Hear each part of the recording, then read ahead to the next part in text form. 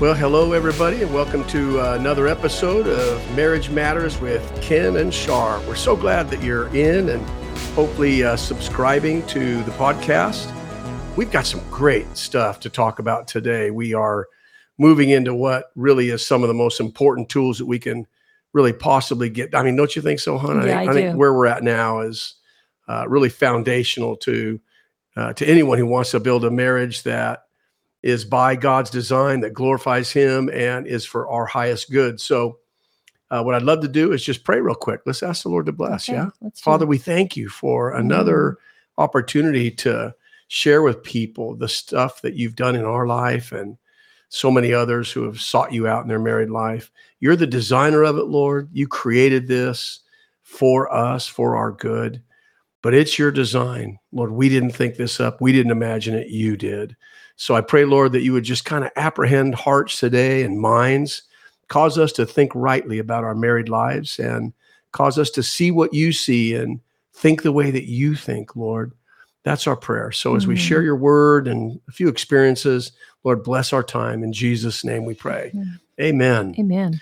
Well, again, great to have you in today. We're talking about the vow, which really is the foundation of a married life. And this is probably going to be a three-parter, I think. What do you think, babe? Probably 3 parts to get I'd through say so.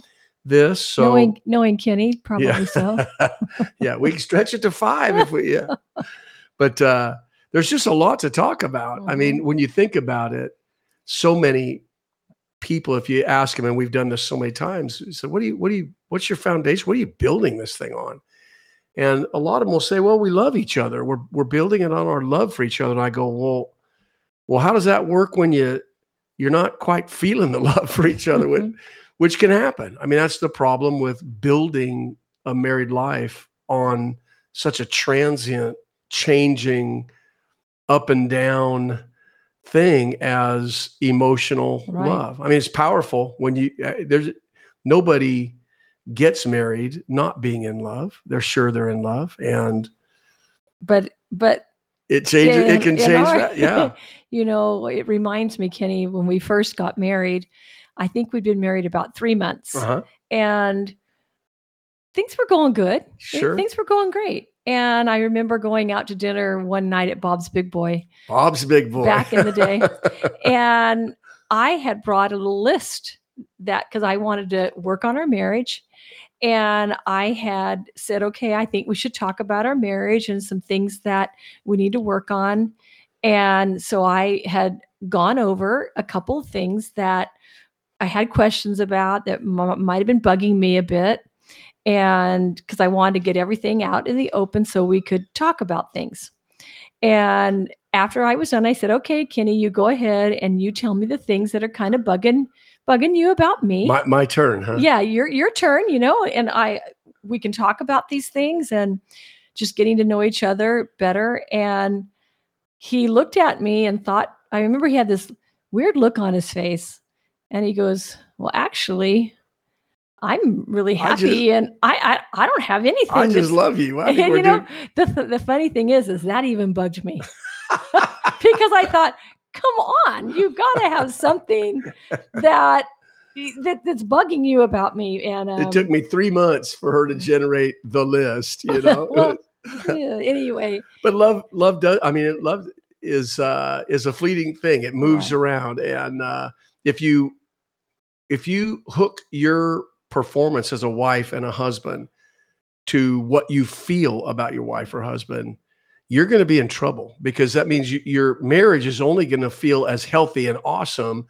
as you're having a good day. You have a bad day at the office, and pretty soon that can begin to affect the whole condition of a marriage or the whole atmosphere of a married life. So your feelings, you build it on that, you can be in trouble pretty quick. So it's got to be built on something that isn't movable, something that's rock solid. And we believe that marriage is to be clearly built on the vow that you made the day that you were married, the day that we were married 46 years ago. So we're going to talk about the vow. And again, probably take 2 or 3 parts. It's really an important thing. The vow keeping for us is something we don't talk about much, right? I mean, it's not I can't remember the last time I preached a message on it or heard a message preached on it, but it's a pretty big deal throughout the scriptures. Let me just read a couple, and hopefully it'll sober us up a little bit and remind us that we made a vow. We didn't realize we were really making we were a vow. 19. I was just hoping to hurry up. Let's get to the honeymoon, but so we blew. I just thought this was just the poetic way that weddings came off. Right. But what you said at weddings. But in reality, those sentences the oath that we swore each other, was the most profound thing to come out of our mouths ever in our life, other than, Lord Jesus, save me. Right. This was huge. It shaped we were 19. It would shape the next 60 years of our life, is what we were committing to. Listen to just a few things, and maybe it'll sober us up a bit and remind us that we did make a vow and that God heard that vow. Numbers 30, verse 2 says, if a man makes a vow to the Lord or swears an oath to bind himself by some agreement, he shall not break his word. He shall do according to all that proceeds out of his mouth. Deuteronomy chimes in here, and in chapter 23, verse 21 says, when you make a vow to the Lord your God, you shall not delay to pay it, for the Lord your God will surely require it of you, and it would be sin to you. Wow. I just want to say one quick thing. Sometimes this sounds a little harsh, like people start thinking, okay, we're getting into a lot of works here. But the thing is we spoke these things. Yeah, we did. No one made us speak it. Nope. And a lot of us just didn't realize the severity and the magnitude, the weightiness of it, of this vow. And we're just trying to show you what God feels about when we speak these words and make this vow, and what actually other people that were at our wedding thought we were saying, what your spouse was saying to you. You listened. Sometimes we just speak this wedding vow, and it's nothing more than, like Kenny said, there's no weight to it at all. No, there's no weight to it at all. So we just want to remind you. And honestly, to my own shame, right? I had no idea what I was saying, and that was some of the problems early on, because without having any sense of those words I spoke, I couldn't be brought back to anything. That's the beauty of a vow. It measures. By it, I can measure, how am I doing? Right? And right now in this podcast listening, think about the vow that you spoke. We haven't said it yet here on the podcast, which we will later. But think about, if you can remember the vow that you spoke to your spouse. How many years ago? 1 year ago, 10 years ago, 50 years ago?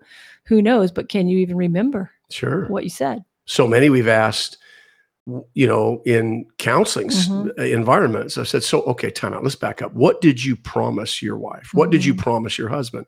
And they've looked at me with just a blank look in their face to go, that was 15 years ago or 25 years ago.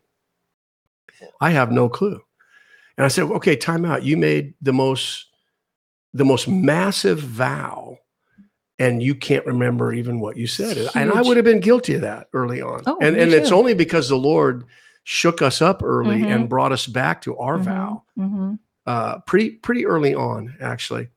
The scriptures, by the way, goes on to offer a little bit of a warning concerning breaking vows. Proverbs 20, verse 25 says it's a snare for a man to devote rashly something as holy, meaning, I mean this, Lord. This is sacred between you and I. This is a vow. And then afterward to reconsider his vows.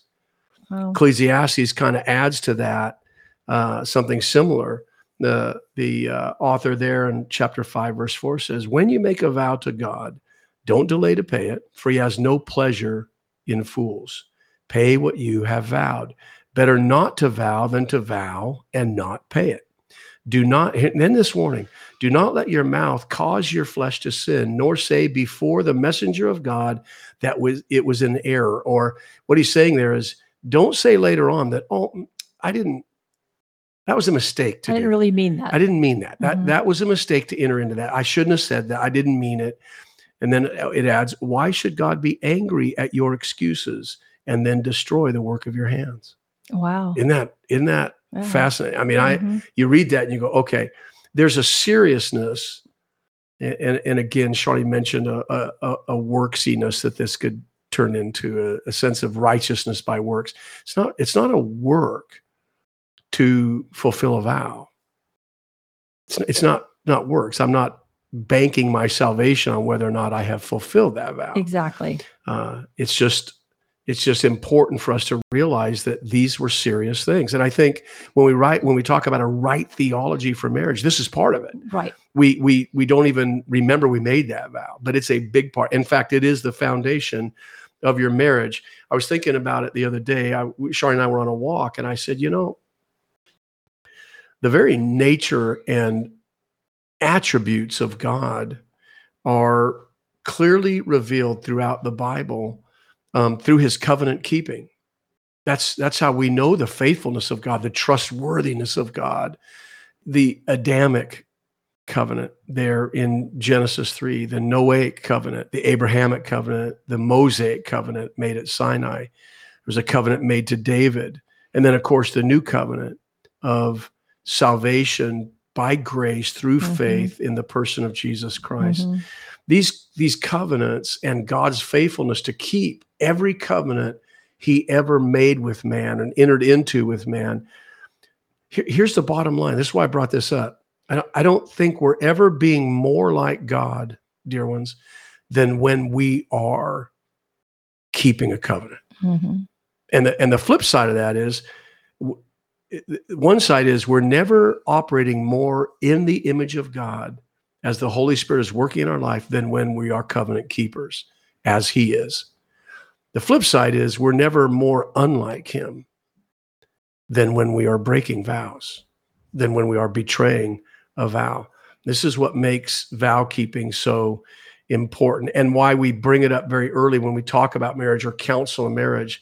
We try to get people back to that vow as quickly as we can, right, as a foundation of their life, to get them to take it seriously. So we can build on that. Sure. Because you have to build your life together on something. Absolutely. And again, if it's our love, then it's only going to be as good as I'm feeling good that day. Right. Here's what I'd like to do. And hopefully I'm taking you through a walk down memory lane for those of you listening in, and I'm going to restate the vow. This is the vow. I've performed hundreds of marriages. I have to admit something. I don't like it when young couples want to write their vows. And when they do, it can be beautiful, but I always encourage them, let me bring you into this vow, because this vow shares what you're promising and under what conditions and for how long. And it sounds like this, and this is probably very close, if not exactly, what you promised your spouse, whether that was 5 years ago or 50 years ago. It's probably very similar to this. Here's how it goes. In Jesus' name, I can take you, Charlene, to be my lawfully wedded wife, to have and to hold from this day forward, for better, for worse, for richer, for poorer, in sickness and in health, to love, to honor, and to cherish until death parts us. This is my solemn vow. I have walked so many couples through that vow. And every time I even say it now, I'm reminded of that I made the same vow 46 years ago. So we're going to break this up into pieces and hopefully return you to your vow and stir up all of our hearts to remember what we spoke, and then figure out, how do we get to it? How do we do the things that keep a vow? And what do we do if we've broken that vow? Which brings me to, and also what it means to break the vow. Sure, that's a big point. So the first thing I want to talk about is how it's structured. That vow has kind of a weird structure to it. There's 3 components to it, right? There's the things I promised Charlene and she me, that we would behave a certain way. That's the love, honor, and cherish portion. We said, you can count on me from this day forward to behave in a way towards you that makes you feel loved, honored, and cherished, right? And then there's a conditions component. We didn't say we do that until what? It's not convenient for me, or until you make me angry, or we're just not getting along and right? We're feeling nothing for and each then other. all bets are off. I won't treat you in ways that make you feel loved and honored and cherished. But we didn't say that. We said, for better, for worse, richer, for poor, in sickness and in health. So we said, these are the conditions, which really is a poetic way of saying no matter what, right? And then we said, there's a time element, not for 10 years, not while convenient, not until something better comes along, but until death parts us. So there's those three components, and that's what we're going to work through over the next couple podcasts. So let's talk real quickly about the behaviors that we promise, and change some language a bit to make it what I hope is a little bit more understandable. We promise to love one another. And again, I'm not talking about just maintaining a high level of emotional gushiness towards you. I'm talking about to love someone is giving an unconditional commitment to their highest good, no matter the cost to you. That sounds a little bit like Jesus. A little bit like Jesus. That sound familiar? Yeah. Uh-huh. When he says that for God so loved the world, he says God is made an unconditional commitment. We can't earn it. We can't purchase it, right? But it is an unconditional devotion to our highest good, and the cost was the giving of his beloved son. So this is what we're talking about when we say, I'm going to behave in a way that makes you feel loved. I'm going to behave in a way that makes you feel that you have from me an unconditional commitment to your highest good. And then secondly, we promise to honor. That's probably better said with our word respect. I think that's a more common word. I'm going to behave in a way that makes you feel respected, right? I'm not going to lord over you. I'm not going to diminish you. I give you the respect that you're due as an image bearer of God.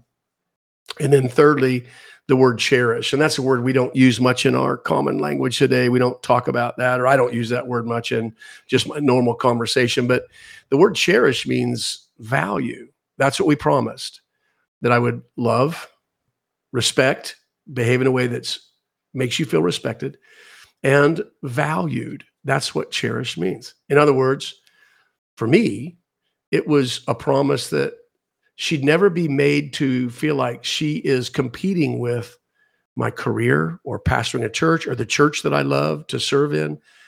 But nothing would rival the weight I give her, the value that I place upon her. Well, I say it like this. I love a lot of things. I love good football.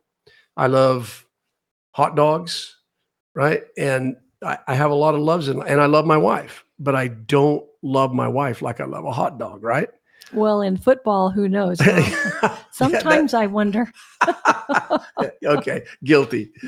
The point is, these other loves I have, but I value her, and I promised I'd behave in a way that reveals to her and shows her that I value her more than these other things. And for us, babe, I think you'd agree that one of the greatest struggles we had throughout our marriage life was my career. It took a lot of time. I pastored in 2 churches, over 20 years in each. And when you pastor a church, there's a cost you pay. You're on call all the time, and you give your life to a lot of people. And I think I wouldn't be too far off to say there were times, hon, where you felt second place, third place, second place a lot. Right. And it made me feel unloved. Yeah. And we had to go after that over and over and over again. And it was okay, because we would get through it. But that was a vow that was being broken. Yeah. and not meaning, you didn't mean to break it. No. It just happens. We're only human, and we will do things that offend and hurt each other. Oh, how many times over the course of this married life have you had to address that with me and say, babe, I'm feeling like you have a mistress and her name is the church and you love her more than you love me. And as heartbreaking it was to admit it, it wasn't true that I loved a career or pastoring or anything else more than her, but it is true that I made her feel that. And I had to agree with that I can see how I made you feel. It isn't true that I do, but I understand how I made you feel that way. And I had to course correct big time. Had to get a hold of my schedule, say no to some things, and really work hard to make her feel more valuable than any other thing save Jesus alone, right? Charlene mentioned a couple of times the breaking of a vow. Pretty easy to do, right? Oh, yeah. This is a little bit of hopefully a mind changer for you. If I called one of you and I said, hey, I got a call from my good friend Jim last night, and he asked me to pray for him because Jim had broken his marriage vow, what would you think I'm saying? Well, I think most people would think I'm saying he had an affair, right? He was unfaithful, was committed infidelity in his marriage. But the marriage vow is so much more than that. Listen, we didn't just promise fidelity. We promise I'll behave in a way that makes my husband or my wife feel loved, respected, and valued, so that anytime I behave in a way, and this is what God had to get a hold of me early about, was I had broken my marriage vows anytime, please hear us, anytime we behave in a way that makes our spouse feel unloved, disrespected, or unvaluable to us, or undervalued by us. And man, that was a harsh reality for me to come to, because I realized I've done that many times, unintentionally, but I had done it many times. And when you first start realizing, when you hear these words and you realize what this really means, it's something to wrap your head around and think about. Take it in. Don't just say, oh, well, I'm not perfect. I can't do that. I can't behave in this way all the time. No, you can't, and neither can I. But it's a weighty thing that you need to really contemplate and start praying about, that you ask the Holy Spirit to say, show me, Lord, just show me. Oh, and he does. And he does. Absolutely. Just show me. And because I don't want to be a vow breaker. Yeah. So let's just recap real quick. There it is. The foundation of our marriages in Christ is a vow that we make. I believe that it's real, it's serious, and we somehow have just avoided, commonly, the body of Christ just avoids even measuring ourselves. How am I doing as a husband? How am I doing as a wife? By that vow. Right. We want to measure it by, well, we're better than the Smiths down the street, right? But that's not it.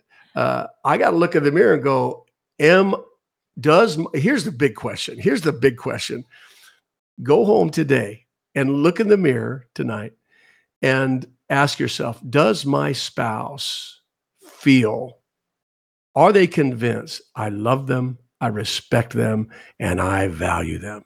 Because 10 years ago or 20 years ago or 30 years ago, you promised that's exactly what you do. Now, next time, we're going to pick it up at the second component, which is the conditions. And you're going to be surprised at how big this vow got on you when you said it. Again, we were 19. I had no idea what we were saying or what I was saying, but then we're going to wander into the conditions of that vow, which I think will be an eye-opener for all of us. So it's been great being with you today. Thanks so much for tuning in to Marriage Matters with Ken and Shar, and we can't wait to see you next time. God bless you all. Yes, God bless you. Bye-bye.